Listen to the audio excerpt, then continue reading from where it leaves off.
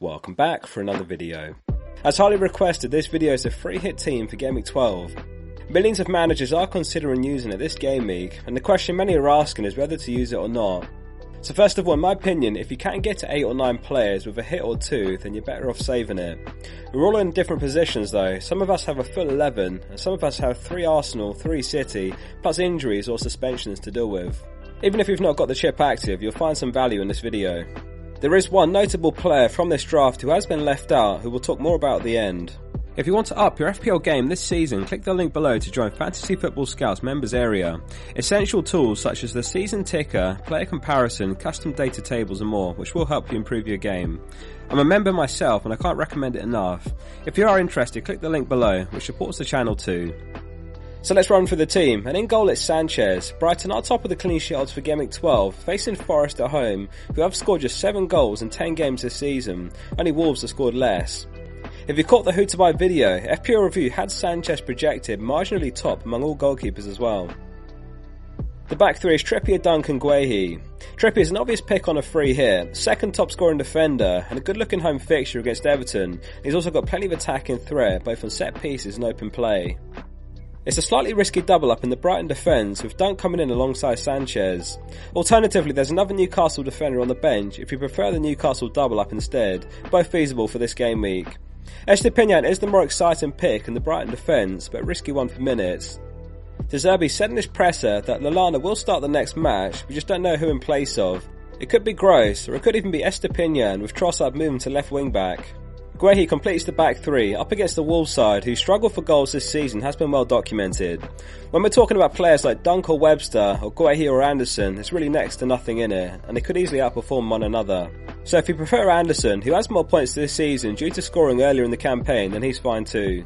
The midfield is Salah captain, Mount, Trossard and Son. It's a stacked midfield, and Salah looks like the best captain for Gameweek 12, and he seems to be finding some form again, which lines up nicely with a home fixture against West Ham. He scored the crucial winner against Man City after a hat-trick the midweek before. It's unclear how Liverpool line up with both Jota and Diaz out, but nonetheless he's a staple in Liverpool's starting 11. This season among midfielders, only De Bruyne has higher expected goal involvement with 6.52 XGI to Salah's 6.23. Mount's role has changed under Potter and he looks back to his best after a slow start to the season. He's playing very advanced at times, central to Chelsea's attack and on set pieces. He scored an excellent free kick last game week in fact. If you can't afford Mount, then Zaha's perhaps an equally good pick, who has scored in each of his last 2 games against Wolves. Trossard's unlikely to be the make way for Lallana. He's Brighton's best player and a really good pick for Gameweek 12, particularly if you're looking for a short-term Maddison replacement. He scored 56 points this season so far. Only Foden, Saka, De Bruyne and Martinelli have more among midfielders. We mentioned earlier that Lallana joining the team could be in place of Estupiñán, with Trossard potentially moving to left wing back. Even if that were to be the case, it's not enough to warrant any concern.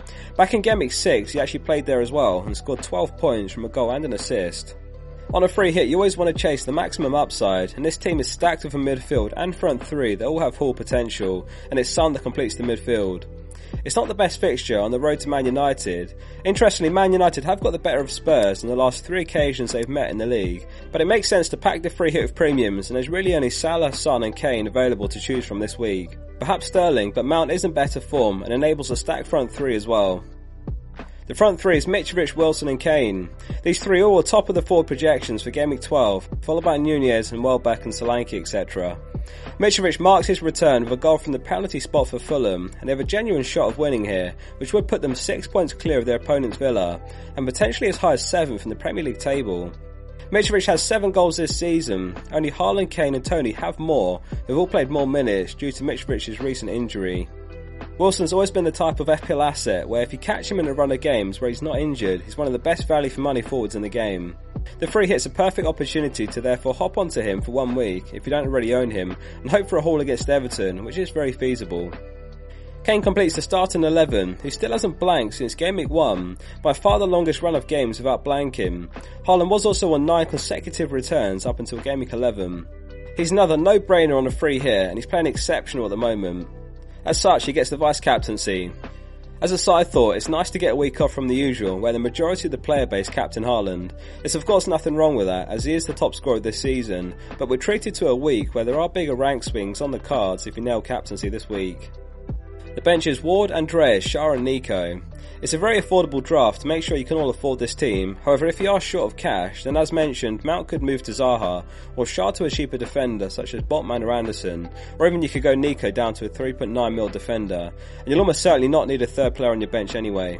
The one player who has a massive upside and is missing here is Alexander-Arnold. He was back sooner than expected last game week, coming off the bench in added time. He's a very tempting pick on a free here, just slightly risky only having just returned.